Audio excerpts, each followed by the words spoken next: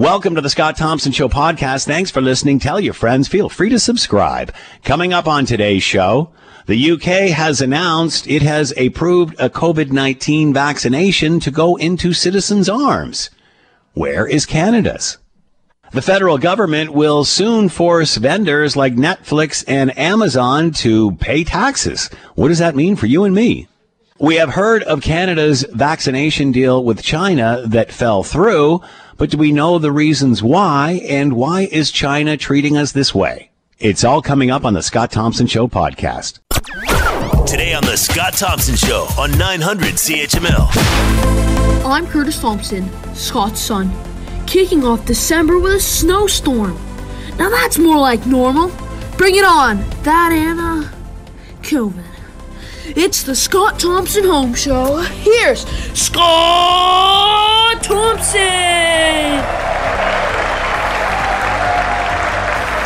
I don't even know what he said there. He's found the groove. Hey, good afternoon. It is 12:10. It is 900 CHML. I'm Scott Thompson. Will Erskine back at the station, keeping the Scott Thompson Home Show on the air. All right, lots of information today coming out of the UK in regard to they've got a vaccination, and it has reached approval, which means it could be in the arms of those in the UK in the next week or so. They have become the first Western country to license a vaccine against COVID-19, opening the way for mass immunization. This is with the Pfizer vaccine. To talk more about all of this, Crystal Gamansing is with us, Global News Europe Bureau Chief, and on the line now. Crystal, thanks for the time. Hope you're doing well. Hi there. Yes, I am. Thanks for asking. So, Crystal, what's been the reaction to this in the United Kingdom, in contrast to what we're experiencing here, where we're on pins and needles waiting to even get some answers? What's the reaction like been in the UK?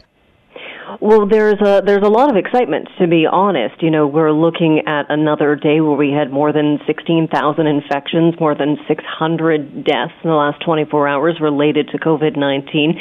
So a lot of people talking about the potential for this vaccine. When will it start to roll out to the largest number of people, and how soon will we be able to sort of get back to that standard of what we once knew was normal? So a lot of people sort of wondering what the process is now. And what we're hearing from officials, from politicians, and from regulatory leaders in the medical community is that the vaccine has been, widely examined and scrutinized. They feel it's safe, and we'll start to see the initial rollout happening early next week. And so do we know any more information as far as numbers, who'll get it first, or what that distribution plan is? Yeah, so this is what we know so far. So we know that Pfizer-BioNTech had applied to the UK for emergency use approvals, and that approval did go through, and now we are going to be getting the first shipment of this vaccine within the next 24 to 48 hours. That, according to BioNTech's chief commercial officer, we know that not only is it generally tested, but every batch is also tested. British Health Secretary Matt Hancock said this morning in the House of Commons that the batch testing had gone through and was completed this morning on 800,000 vaccines. So those will be shipped out as soon as possible. And then it begins sort of the next phase of this, because, of course, it is a very sensitive vaccine. It has to be kept in incredibly cold temperatures. So now the process is, where does it go? How do you keep it as cold as possible? And then start rolling it out. So we know that the first sort of vaccination, I'll use the word clinic for a lack of a better term, those will be happening at the NHS, the National Health Service, and they'll start sort of, because they have the most infrastructure, and then we'll see it roll out from there over the coming weeks and months. So I'm guessing long-term care, older seniors' homes and such, and frontline workers first. Has that been discussed? Yeah, priority has been talked about, and the path for the UK has been the most at risk. Those people who are most at risk of dying because of COVID-19, they are at the top of the list. So we're talking about the elderly in long-term care facilities, those who work closely with them, but also those doing jobs most at risk. So anybody in that upper group that's most at risk of dying from the infection, that will be the group that will be vaccinated first. Any word on when the general public will get in line? It really depends on age group, right? Because you could have someone who's, necessarily younger, but, at a greater risk, so they would move into a different category. The bulk of the population, we're being told from government officials, probably won't be vaccinated until the new year. And at that point, which vaccine will be used is a question as well, because, there's also the vaccine that is close to approvals, the Oxford University vaccine. So there could be at some point multiple vaccines going that can be used in people. And then the key will also be tracking, because you have to, for it to be effective, you have to get the same vaccine, right? You can't take, shot number 1 of Pfizer and shot number 2 of vaccine X. So there will be some logistical work that will be necessary, and we did hear from Matt Hancock saying this is going to be a massive undertaking and one that we've never seen before. We have heard that one of the good things to come out of this pandemic is the way that these things are being researched, developed, and then approved, in the sense that instead of waiting for all of the information and then bang, plop it on the desk of officials, this is coming out gradually, or has been coming out, to keep everybody up to speed. And pretty much everybody's getting the same, all authoritative bodies are getting the same information at roughly the same time. Has there been any concerns about safety, that this has been rushed? I mean, we are hearing that here. Not sure if that's part of the discussion about actually getting it, or whether that's, Canada's taking an extra round to make sure that it is safe. Has there been any concerns around safety of this? There's been lots of questions. Obviously, we have never had a vaccine produced, researched, and put to market this quickly. It is new territory. However, you talked about how, the information was being shared. The term that's used is a rolling review. We did hear from a number of officials with the regulatory body, that is Medicines and Healthcare Products Regulatory Agency. The executive director is Dr. June Rain, and she really tried to address it. We heard from a number of officials who really drilled down on that safety point, which was that there was no stone left unturned here, that the public should have absolute confidence that every rigorous check has been done, and that it is their best judgment that the benefits of this vaccine far outweigh any risk, and that's a direct quote there, far outweighs any risk. They say that it has been independently scrutinized, that they have gone through all the research, and because, like you said, it wasn't, they didn't go through this entire project and then hand over the information. Information was being shared sort of on a continuous basis so that they could do these sort of checks as they were going along. So it does change things. There was a lot of people asking questions. At this point, this is what these agencies are for. We have these agencies all around the world. Canada has its own. The UK has its. And everyone is going to make these decisions at their own time and based on their own criteria. The UK decided to go ahead. We know that we heard from Germany's health minister saying, they're taking an extra couple of steps. So it all depends on the regulatory body. And in this case, in the UK, they felt that they had met the criteria, they had determined that it was safe and effective, and that it should go ahead. Last question, and you touched on this. What about the rest of the European Union?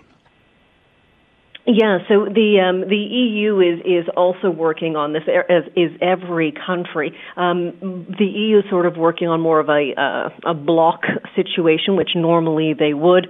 The UK is sort of separated. Of course, we know that the transition period is almost over. The end of this year will be when it's officially done, and the separation will have taken effect fully and completely. So it's doing its own thing, as is the government in Canada versus the government in the United States. It all depends on location, and I think it's important to note, just because one location, one country has approved it, it does not guarantee approval in another country. Everyone is going to do this at their own pace. But again, we have been told time and time again by numerous officials that just because it happened quickly does not mean that the regular checks were not made. Crystal Gamansing with us, Global News Europe Bureau Chief. The UK becoming the first Western country to license a vaccine against COVID-19. Crystal, thanks for the time and insight. Much appreciated. Be well. You're very welcome. Thanks so much. A new poll out by Morrow Blue is saying that 57% of Canadians believe the government is doing a good enough job on getting a vaccine, compared with 43% who said that they do not believe that, and as much as 60% saying that we're making this up as we kind of go along. To talk about what is going on in the world of Canadian politics, let's bring in Michael Taube, Troy Media syndicated columnist, contributor to the Washington Times, and former speechwriter for Stephen Harper. He is with us now. Michael, thanks for the time. Hope you're well. I am. Hope you're well too, Scott. Obviously, we still don't know what is going on. The Prime Minister setting off a firestorm last week when he said, we're not going to get it in front with everybody else in the advanced world. We'll be a little bit behind them because we don't make it anymore. Again, that has set off a narrative which he's been unable to turn around at this point. Now the news that the UK is well on their way. What are your thoughts on the questions that still remain here in Canada? Well, I'm sure that people in the UK are very happy to hear that Pfizer will be coming in under the emergency measures, which means that they'll be able to get the vaccine much earlier than I think they expected. Again, I think most of Europe assume, because their productivity levels for vaccination is pretty high and pretty well established, I think a lot of them figured that by early 2021 they would, not everyone would have it, but a large chunk of society would. For them, I think this is actually very welcome news. Naturally for Canada, although obviously when we say we're at the back of the line or back of the bus, that's not completely true. No. We are much further behind due to the fact that for decades, not years, as this current Liberal government likes to point out and point fingers at my old friend and boss Stephen Harper, which is not accurate, but for decades, vaccination productivity in Canada has dwindled quite a bit. It was privatized many years ago, which worked to some degree. But then, unfortunately, the mechanisms I'm sure you've discussed a few times has broken down quite considerably to the point that, right now we are in a position that certain countries like Mexico will probably get COVID-19 vaccines earlier than we will. And that could include Pfizer, that could include Moderna. If AstraZeneca makes its way here, although I think it's going to mostly be in Europe, that would be another option, and whatever else is sort of in the pipeline. It's problematic. And no matter what side of the political aisle you're on, or if you're even in the political aisle somewhere or on it somewhere, or on the spectrum somewhere, I think it's very frustrating to look at this, and especially because Canada has worked very hard to contain COVID-19, many of the measures that we have in place, and we know the laundry list, from social distancing, wearing masks, washing our hands, etc., and keeping, obviously, our distance from family, friends, and other loved ones, for health and safety reasons. That's all worked to our advantage. But unfortunately, the very last step and the most important step, which is ensuring that all Canadians who are willing to take the vaccine, and I think the vast majority will, there'll be some who won't, but, that is what it is. But the vast majority, want access to the vaccines as early as possible. And based on what we're hearing from the federal government right now, it's going to be quite late.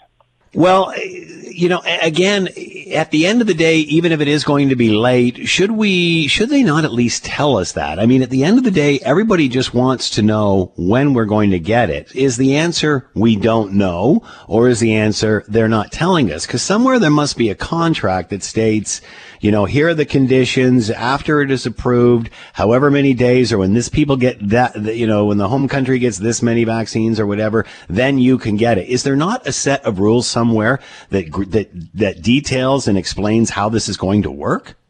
Well, I can't speak with confidence because I haven't actually looked at the contracts.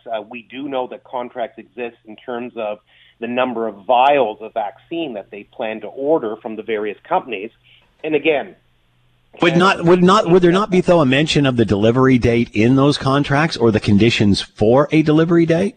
I don't like to speak out of turn. I presume there must be something there, but do I know for sure? No, unless I actually see the contract, Scott, I can't say. But I'd be surprised if Canada at least didn't have some sort of a window, even if it was a window of 2 to 3 months where everything would come in. But basically, the way they're talking right now, and they've obviously not shown the contracts to the Canadian public, or at least it's not available for public consumption right now, we don't know. Are we just to assume that then, as a result, they don't know? And what do you think the chances are of, under-promising, over-performing here? Coming in at the end and go, oh, no, we've got all these. Well, I think they probably had a window that was discussed. Maybe it's not in the formal contract, but I think something was probably discussed back and forth between Canada and the various drug companies, because many of our provincial premiers have had conversations with some of these drug companies, Doug Ford in Ontario, for example, and we know for a fact, that if Canada has ordered all these millions of vials, then clearly they had discussions as well, even before a formal contract was agreed upon, signed, etc. So that part of it's hard to say. But in terms of the overselling, underperforming, I think that's a very fair analysis that you've made, Scott. I don't disagree with that. Obviously, Canada, like all other countries around the world, had to order the vaccine so that their society becomes protected and that we can eventually get past the most important hurdle or the most difficult stage. And then, as the years go along, probably still be at least another couple of years, we'd probably have to continue to do mask wearing for safety reasons, and herd immunity would be fully achieved 2 to 3 years after that effect. So all that's fine, but it's one thing to write a contract or create a contract and sign a contract to bring in the vaccines. It's quite another thing to ensure that it's delivered at a particular time and on a particular date. And again, like I said, I don't think Canada's going to be very last in the list. I know that obviously that's being bandied about. But certainly, when you see other countries gaining access to the vaccines much earlier than us, obviously the U.S. is one of them because they've created 2 of them. The U.K. is another. And others are starting to move forward. We even know that Mexico seems to have, at least based on news reports, a better deal than we do.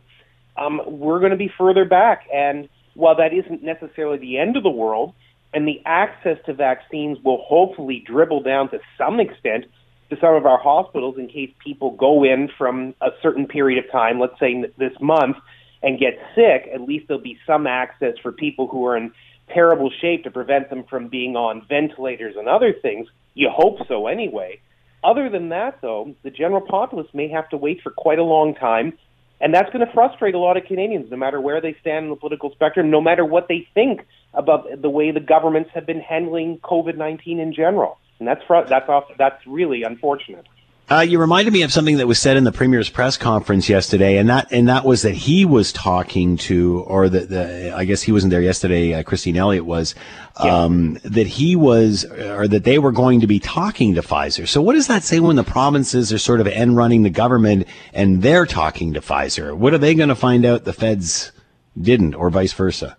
Well, that's a good question. Look, the Ontario government is obviously furious because, as we know, there was mixed messaging between the federal government and the provincial government in terms of when vaccines were going to eventually arrive in Canada.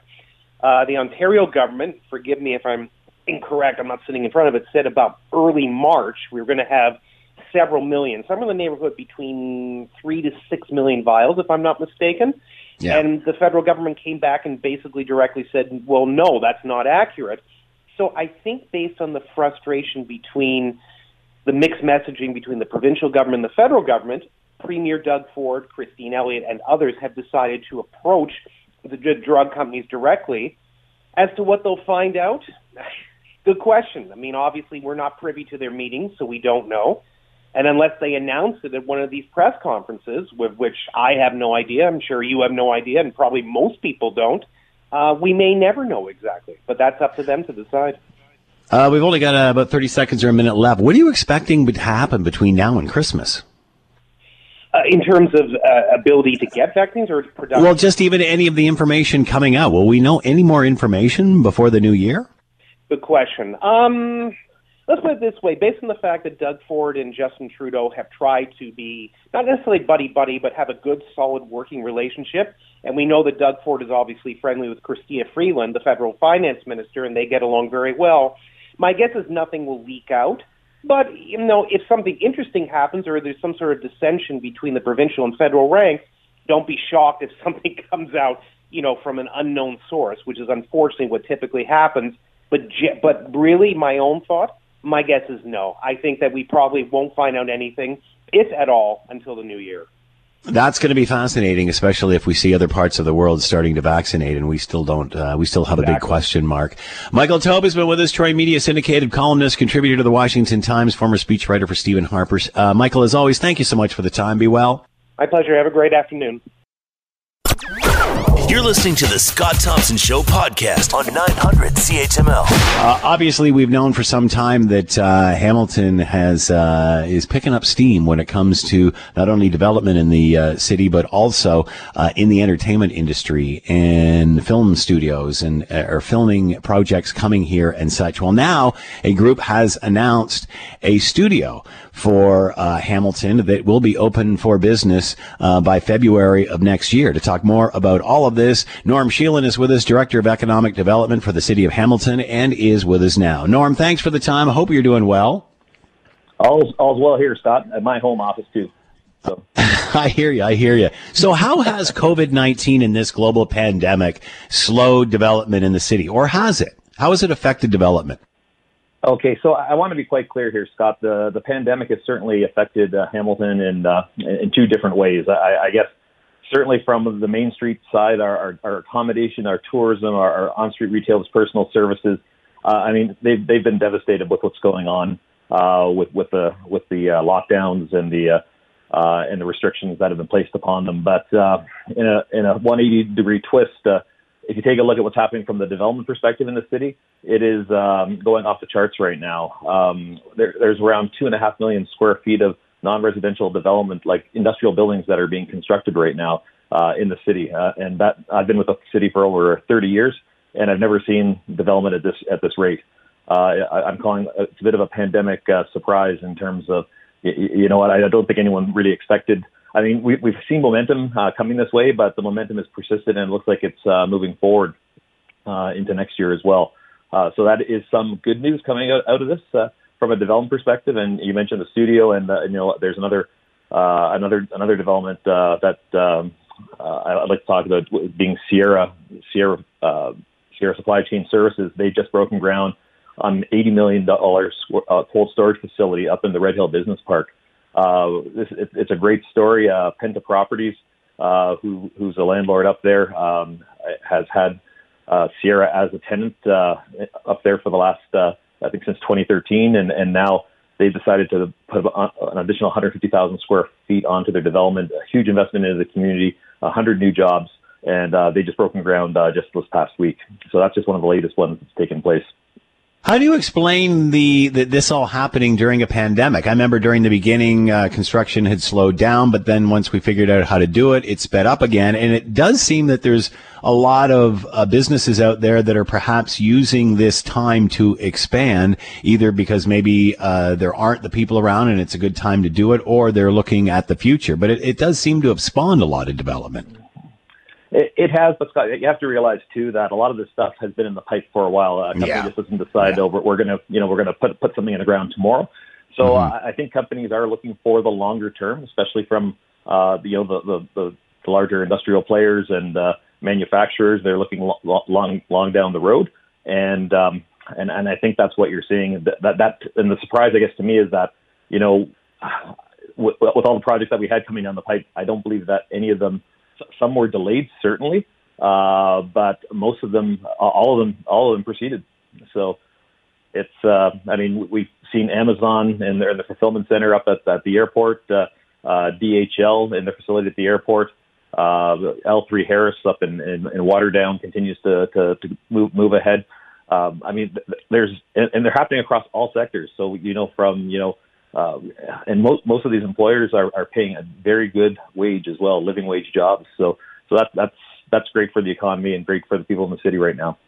I remember Mayor Fred saying way back when that, you've got to have prosperity coming in from all corners in order to make a successful city, and that being residential and development. We're certainly seeing and have seen, again, long before COVID-19, people leaving the Greater Toronto area and moving into the Hamilton area, with more and more simply just starting housing here or buying housing here. Does that affect business development at all? Oh, certainly. In terms of with housing, in terms of, the residential, if you take a look at the residential construction, they're probably one of our largest employers in the city as well. When you take a look at all the folks that they employ and the economic impact they have on the city, and that we talk a lot about the large manufacturers and then everything else, but residential has a huge economic impact on the city as well. I believe that what we're seeing through the pandemic as well, you're seeing people that are looking at not wanting to be in as a densely populated area. I think some of the real estate stats that we've seen over the last few months will bear to prove that people have been moving this way. They've been moving this way for a long time, but that continued through the pandemic. I think people are looking for places that they have a little bit of a backyard, a little more space. And quite frankly, I think some of the folks that have been really living in some of those denser populated areas within the province, they're looking at, if now telecommuting is an option and whatnot, hey, you know what, why don't we move out somewhere that offers us a little more space and isn't quite as densely populated? Norm Sheelan has been with us, Director of Economic Development for the City of Hamilton. Despite a global pandemic, development still strong in the city. Norm, thanks for the time and insight. Much appreciated. Good luck. Thanks, Scott. Take care. All right, let's move on. We've talked a lot about Netflix and streaming services, especially in the midst of a global pandemic. And the chatter has been for an awful long time, probably since the internet was invented, about regulation and taxes or charging, and certainly monetizing this service. And at what point do they owe governments, and are they avoiding such taxes? Let's bring in Jasmine Moulton, a Taxpayers Federation, and is with us now. And this on the heels of news that the feds are going to get tough with these various developers and organizations like Netflix, Amazon, and such. Jasmine, thanks for the time. I hope you're doing well. Sure. So, Jasmine, again, we've been talking about this for an awful long time. Why do you think this is happening now? Well, I think that the government is broke and they're grasping at any straw they can to increase revenue. As I've said for a long time now, the government does not have a revenue problem. It has a spending problem. If we look at the federal fiscal update, which just came out this week, we see that this year alone, Trudeau plans to spend $641 billion, which divided by 365 days a year means he's spending $1.8 billion every single day. So he's grasping at any straw he can to put more money in the government's pockets instead of doing what he needs to do, which is reduce his own, a lot of it's very wasteful spending. And in terms of the Netflix tax that we'll be talking about today, he says that that's going to target digital giants, which, who could oppose digital giants paying off our debt bill? But in reality, this is going to target everyday Canadians because it's a sales tax. So this is not going to be paid by the digital giants, quote unquote. It will be paid by everyday struggling families. Wow. So that certainly does change the discussion. Your thoughts on this? Obviously, you're feeling, or the Canadian Taxpayers Federation feeling that this is, and I don't want to put words in your mouth, that this is a revenue grab. It's directed at the wrong people. Well, absolutely. So we're actually talking about two different taxes here. One will be introduced next year. One will be probably introduced in 2022. So the first tax that they're going to introduce on these quote-unquote digital giants is a GST or HST, depending on what province you live in. So that's money that will be paid directly by you and I, not by, anyone who knows anything about business, you pass on your sales tax to the consumer. That's completely paid by the consumer, not by the business whatsoever. In 2022, they want to introduce a corporate tax on what they call big tech, but again, it's customers who pay that. Businesses aren't going to take a hit to their profitability just because there's a new tax slapped on them. It's really not them who pays it at the end of the day. They'll raise their prices. And again, this will just translate into more money out of the pockets of taxpayers into the pockets of government. And really, at a time when we're struggling through the biggest economic downturn on record, millions of Canadians have lost their jobs and are struggling financially right now. Right now, Trudeau said that he wouldn't raise taxes. And we're seeing not only, he promised he wouldn't raise a Netflix tax. We see that that's coming through. He raised the carbon tax on April 1st. Payroll taxes are going up in the new year. Alcohol taxes are going up as well, all at the same time that, MPs took a raise this year. So really, the rhetoric from this government is all about the middle class, but what we see is they give themselves a pay raise while they increase taxes on everybody else. But Jasmine, how do you tax the business without having that passed on to the consumer? I mean, at the end of the day, no matter which way you tax the business, if their expenses go up, will that not just be passed on? And what can you do here?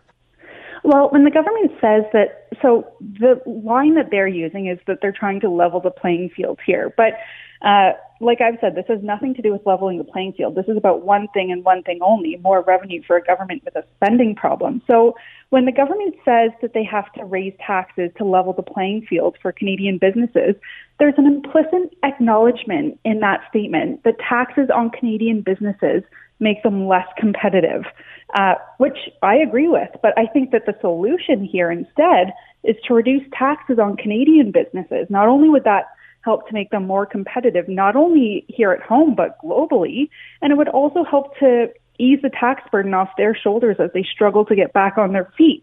But instead of lowering taxes on business that would help businesses right here at home and help consumers through lower costs, the government has instead decided to put money in its own pockets, which is hardly surprising. So again, the solution here is to lower taxes on Canadian businesses, which will, save consumers ultimately that money. But instead, we see Trudeau continuing to spend, crazy amounts just flooding out of Ottawa with very little oversight. And now he's just trying to raise taxes. But again, when we look at how much money this will bring in, so the Netflix tax, for example, the tax on digital products and services, is supposed to bring in $1.2 billion over 5 years. But again, Trudeau's spending $1.8 billion a day. So he's going to raise that, as much money off of this tax in 5 years. And he spends more than that in one day. He'll burn through that in a day. So really the solution here, you can only, tax people so much. Taxes are already the largest expense out of the average Canadian family's pocket. Last year, Canadian families paid on average 45% of their total income to various levels of government in taxation. So enough is enough. They've taken enough from taxpayers, and we're struggling right now. It's time for them to reduce their wasteful spending. Jasmine Moulton has been with us, Canadian Taxpayers Federation, talking about new taxes on Netflix and Amazon. But will that just end up costing you and I more? Jasmine, thanks so much for the time and insight. Much appreciated. Be well. Thank you, Scott. You're listening to the Scott Thompson Show podcast on 900 CHML. All right, let's bring in David Akin, chief political correspondent from Global News, see if he can shed some light on the vaccination situation. A controversial decision to give the federal government's procurement department the power to sole source contracts worth up to $5 million was and remains a core element of the bold, aggressive action that the procurement minister was encouraged to take earlier this spring as part of the reaction to this pandemic. Let's bring in David Akin, chief political correspondent for Global News. Dave, thanks for the time. Hope you're doing well. Doing well enough. Yeah, we don't have the nice weather you get. We got snow. The snow's hit us today. I hear you. So let's start with the newest information, which is the fact that the UK has said that they are approving the Pfizer vaccine and that they will be the first to get it into arms. Your thoughts on that? Yeah, well, you're going to hear about this at 2:15 in the House of Commons here because, just after Doug Ford finishes his presser, Justin Trudeau faces the opposition in question period, and Trudeau's going to be there. And absolutely, this is going to be the top of the charts for the Conservatives, for the Democrats, the Bloc Québécois. They've been hammering away on this for some days now, that other countries will be ahead of us in line. But I think it's important to point out we're not in the back of the line, but no, we're not in the front of the line. It looks like, the UK is, quote, in the front of the line just because they got the regulator done, got the work done, obviously, earlier than others. So in the way it works for us, for the Pfizer vaccine, that's the one that's now been approved for use, emergency use in the UK, and that's the one likely to be approved first at the same time by both the United States Federal Drug Administration, the FDA, and by Health Canada. And you're right when you mentioned at the top, we're getting data on these trials in real time. Normally, the procedure for any new drug or vaccine, a company would go through all their tests, and then they give Health Canada, binders and binders of lab info. And that would take months for them to go through. In this case, this is the new procedure, is literally there's a pipeline right to the Pfizer labs, and both Health Canada and the FDA have been getting the same information. So they'll be able to make decisions roughly at the same time. We know the FDA is meeting on December the 11th, and so put that in your calendar. Approvals are one thing. The next thing is, do we have some of these vaccines? The Pfizer one, you've probably been talking about this. You need minus 70 degrees Celsius. You got to store it at minus 70. And once you thaw it out, you've only got about a day to get it in somebody's arm. It's a very sophisticated vaccine in terms of it needs people to be properly trained on how to administer it. It needs special facilities, special kinds of freezers to store it. I've talked to some experts in the United States, some doctors, and they say even hospitals in big cities in the States don't have the facilities and the expertise to deliver this vaccine. So when we do start rolling out the Pfizer one, we're going to need special facilities. And almost certainly that is what Rick Hillier has been brought in to do for the Ontario government. It's what a top general here in Ottawa has been brought in to do across the country, is to figure out a very complicated logistics and training problem to get this vaccine where it's going to go. We're going to get 3 million doses of two vaccines, the Pfizer and the Moderna. Moderna should be approved shortly after Pfizer. They're both roughly similar. They both need to be chilled.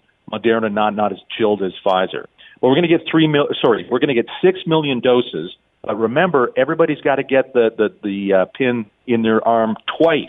Yeah. It's a 2-dose vaccine.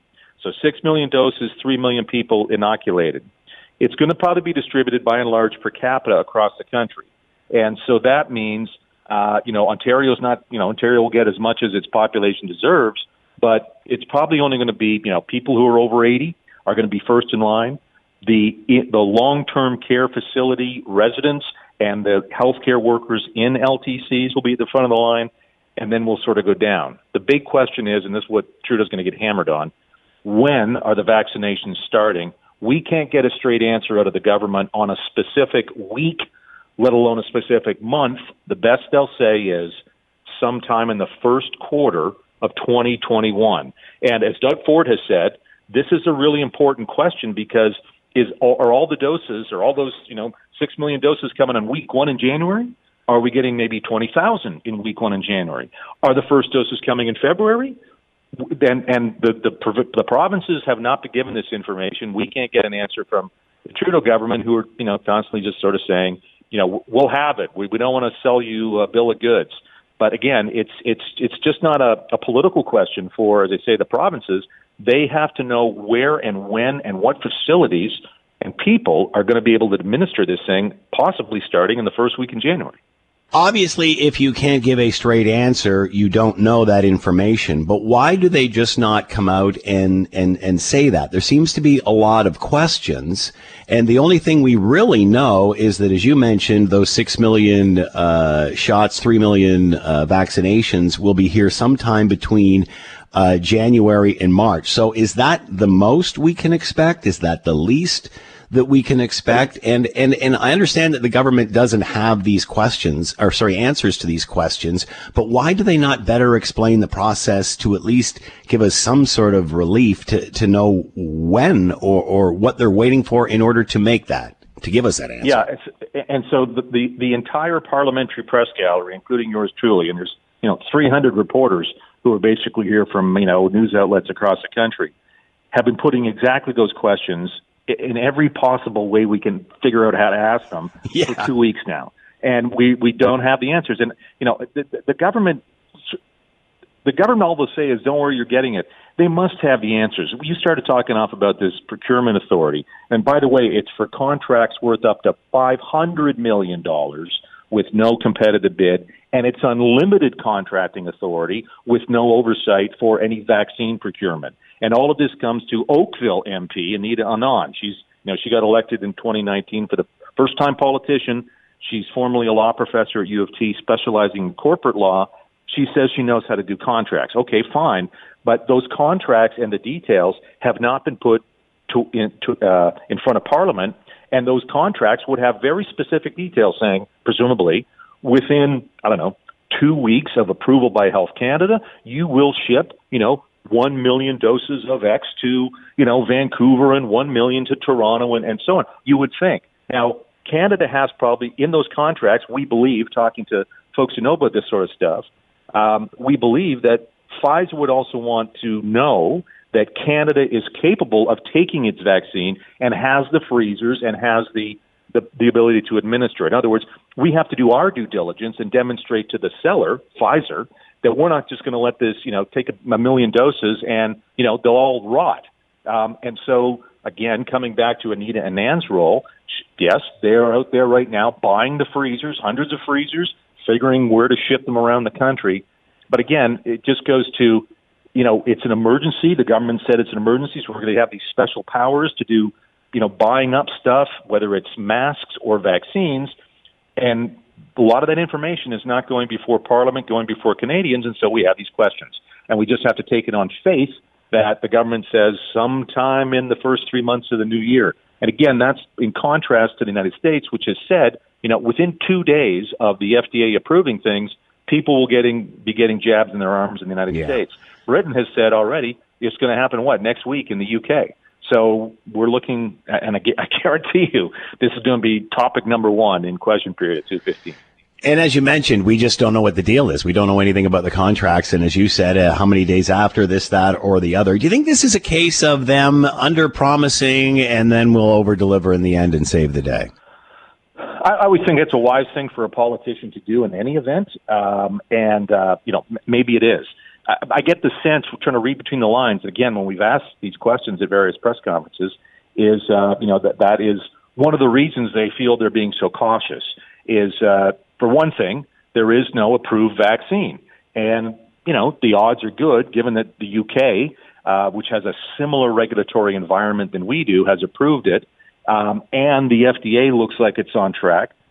The odds are Health Canada will approve it. But, here's a point where, let's talk about airplanes. That Boeing 777 MAX, yeah, you can fly it in the States, but Transport Canada has said, no way, doesn't meet our safety approvals.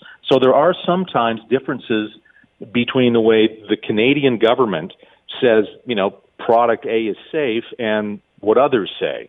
So we'll see. And maybe that's one of the reasons for the government's hesitancy on the vaccine delivery date is saying, we haven't yet approved this thing.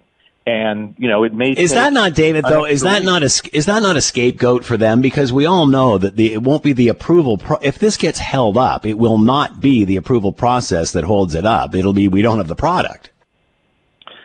Well, actually, it won't be the process in any event. It'll be, sorry, we don't think this is safe. You got to go do more trials. I mean, that's really, at the end of the day, the process, Health Canada's already locked into the process. So that's not going to be an issue. The issue would be Health Canada's looked at the data and said, we don't think this is safe, or we don't think this is effective. I mean, we do know that, there's some rapid tests, for example, rapid test kits that have been approved for use in other jurisdictions, and Health Canada has said, these rapid test kits don't work. They give too many false positives, and as a result, they're kind of useless. We're not going to put rapid tests into long-term care homes until we know that they actually produce a positive test when somebody's actually positive. So that's an example where Health Canada has taken a slightly different view on some of the technologies on rapid testing. So I'm just putting that out there. Right. Maybe that it is, and that's why they're saying, hold on, don't count your chickens before they're hatched. My sense is, though, the day they approve, I don't know. I'm speculating because, again, I don't know. But if Health Canada approves on December the 12th, my sense would be if the government of Canada doesn't come out then on December the 13th and say, right, we've got approval, the jets with the stuff is on the way. And okay, so David, why would they Why would they just not come out and say that? Why would they not just say, okay, here's the timeline? It looks like, now, if something happens and it goes wrong, we'll obviously adjust this, but it looks like we are going to get approval with the rest of the world at roughly the same time. And then if that happens here, then here's what happens with the distribution. Why don't they even give us that? Right. I'm completely confused why. You could certainly say, under the terms of the contract, we're guaranteed so many doses within 2 weeks of approval. And then you still can have a floating approval date. It's very difficult to say. The other thing we've been told is this drug, by the way, that Pfizer makes, it's made in Michigan. That's where the plant is for this thing. And already some doses are being, quote, pre-positioned by the United States government. We saw that just a couple of days ago. Plane loads of these vaccines were coming out of the plant in Michigan, going across the country. And that's a whole other story, because they had to change FAA rules because of this deep freeze, and they've got to use so much dry ice to keep this.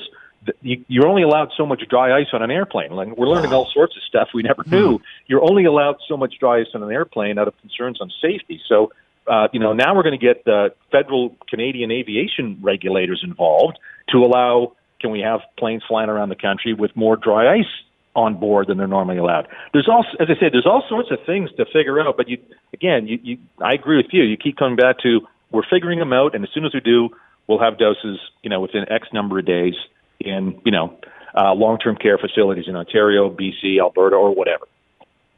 Yeah, it just appears we don't know what the plan is, and that's creating the anxiety across the country. All right, David Aiken has been with us, and the column is Coronavirus New Records Detail Ottawa's Bold, Aggressive Strategy to Buy Vaccines and PPE. It is on Global's website right now. David Aiken with us. David, thanks for the time as always. Be well. Yeah, no problem. Thanks, guys. Cheers. All right, it's been a couple of years, 2 years ago yesterday, that the Huawei CFO was arrested on a Cathay, or getting off of a Cathay Pacific flight from Hong Kong in Vancouver. We all certainly know what has happened since then. 9 days later, the two Michaels taken off the streets of China and have been in jail, I guess, in prison ever since all of this. Let's bring in Charles Burton. Charles Burton, an associates partner, senior fellow, Macdonald Laurier Institute, and talk about this and another fascinating, interesting article that's coming from our very own Sam Cooper. You can see this on the Global News site. Chinese vaccine company executives worked in program now targeted by Western intelligence agencies. And again, to talk more about all of this, Charles Burton is with us now. Charles, thank you for the time. I hope you're doing well. Good afternoon, Scott. Beautiful sunny day down here in St. Catharines. Yeah, it's a nice day finally after yesterday. So let's start first with the vaccines. And we had heard lots of chatter dating back to August about this CanSino deal with China and such. Now, our investigative reporter, Sam Cooper out west, has an interesting article today on the website. Chinese vaccination company executives worked in program now targeted by Western agencies. The Chinese company involved in a failed COVID-19 vaccination collaboration with Canada, the article says, were also part of a Chinese government program designed to incentivize people to transfer research and knowledge to China in exchange for salaries, funding, and other benefits. What are your thoughts about the deal that the government was working on with China and these allegations here? Well, I think you're looking at two different things, both of them terrible. Certainly we hear that the CanSino vaccine will be distributed in Mexico soon because they did the trials there in Mexico. As we know, for reasons unexplained, this vaccine was developed by the Canadian government in collaboration with the Chinese People's Liberation Army Medical Research Unit. And then when it came time for the trials to happen in Canada, the Chinese refused to send the stuff here, and the whole collaboration between China and Canada on producing a vaccine collapsed. So, that's one aspect of it. What went on there, we're not sure, but I assume that it's about simply Chinese spiteful retaliation over our holding of the Huawei CFO Meng Wanzhou. The other one is really relating to this Chinese 1,000 Talents program. And as Sam's article points out, it seems that the National Research Council has had a lot of dealings with doubtful Chinese partners who seem bent on purloining Canadian data and classified research. We had problems with the National Research Council aerospace research being purloined by China. This particular program involves the Chinese government providing incentives for people in Canada who are researching in sensitive areas with potential dual-use technologies, in other words, civil and military technologies, being inveigled to go to China, often being paid very generously, sometimes on the sly. They don't admit to their employer that they're also their Canadian employer that they're also pulling in a full-time salary from China, and gradually over time you see classified and sensitive technologies being transferred to the Chinese state without them participating in the funding of them or paying licensing fees. So this 1,000 Talents program is really about the Chinese government identifying around the world foreign scholars who are working in areas that fit into their 5-year planning process and their industrial military development plans, and getting that information transferred to China, through covert, corrupt, or coercive means. And it seems that CanSino, the executives there, are alleged to be involved in such a scheme, as is meticulously detailed by Sam Cooper, who I think is, performing yeoman service for Canada by exposing this sort of stuff and giving our government an inducement to start doing something about Chinese espionage and improper transfer of classified technologies, because that we lose billions, literally billions of dollars a year due to this kind of activity. Has the collapse of the CanSino deal due to China's not allowing it to come here, has this delayed COVID-19 vaccinations in Canada, in your opinion? Yes, I think so, because they'll be starting up in Mexico very soon, and as we know, they won't be starting up in Canada that soon. But that being said, the word is that the Pfizer and Moderna vaccines are more effective because they use a more advanced biotechnology than the more conventional CanSino vaccine, which may have effectiveness, down there in the 70s, as opposed to over 90% effectiveness in the other one. And the CanSino vaccine, so we hear, is not as good for the elderly. So, it's one of those 6 of one, half dozen the other things. But there's no question that we were messed around by the Chinese authorities on this, and we really that matter should be made more transparent by the Canadian government, and we ought to be responding commensurately. So far, the government hasn't been fully forthcoming about what went wrong. Should we be signing these types of deals with China? I mean, we sent them tons of PPE at the beginning of all of this. We know that this disease originated in China due to their inability to keep their food chain free of contamination. Now we're depending on them, for a vaccination. Should we be doing these deals? I mean, is this the direction we should be looking in, especially when we're going to be talking about the Huawei CFO here and 2-year anniversary of her arrest here? Are these the deals we should be doing?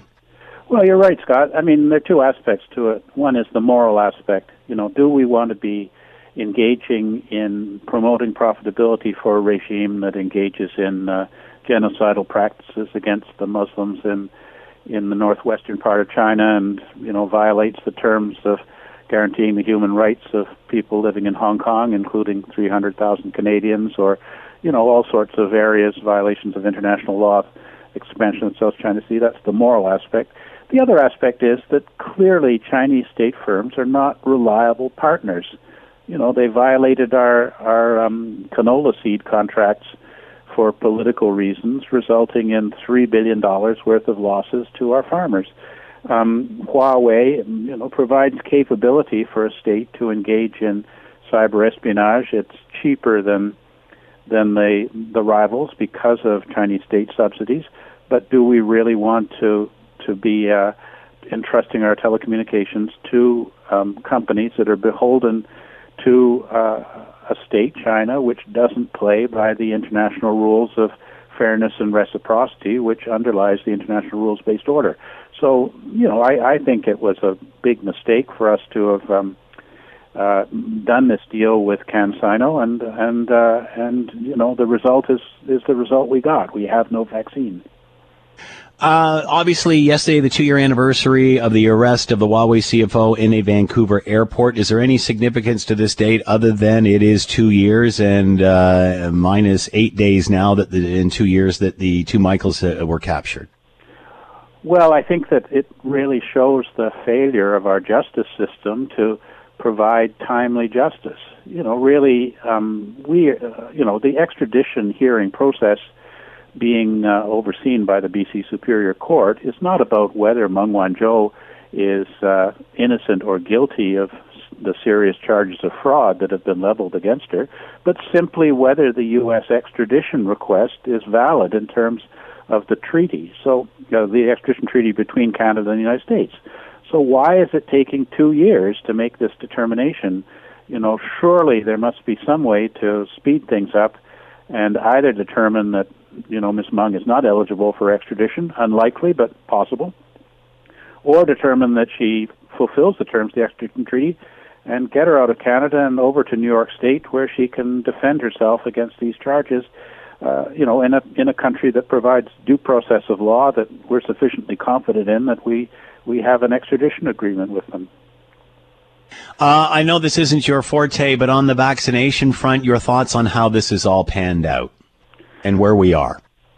Well, I think that certainly our reliance on China, as I said, was a mistake. I think the fact that we don't have the capability to manufacture these things in Canada is also unfortunate and should be a priority for our government to get us that capability because, if it's not a new form of SARS this year, it may well be something equally serious in years ahead. And other countries are going to be getting their citizens vaccinated well ahead of us, and that doesn't put our government in a good light. Charles Burton has been with us, partner Charles Burton & Associates, Senior Fellow, Macdonald Laurier Institute. Charles, as always, thank you so much for the time. Be well. Great to speak with you. Take care. The Scott Thompson Show, weekdays from noon to 3 on 900 CHML. This is the Scott Thompson Podcast, available on Apple Podcast and Google Podcast or wherever you get yours. And don't forget to subscribe, rate, and review so you don't miss a thing. I'm Scott Thompson, and thanks for listening.